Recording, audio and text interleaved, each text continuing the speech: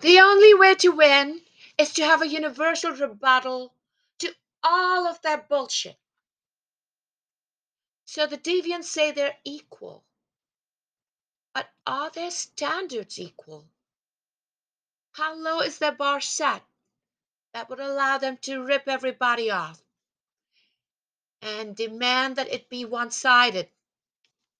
And because they're slackers and they want to equalize, not based on opportunity to be in the legally legitimate job world, but they specialize in behind the scenes thuggery. You got to prioritize your oaths. And although the terrorists grandiosely state that they're really nicer to me than they usually are, I shot back. But look at who you're dealing with.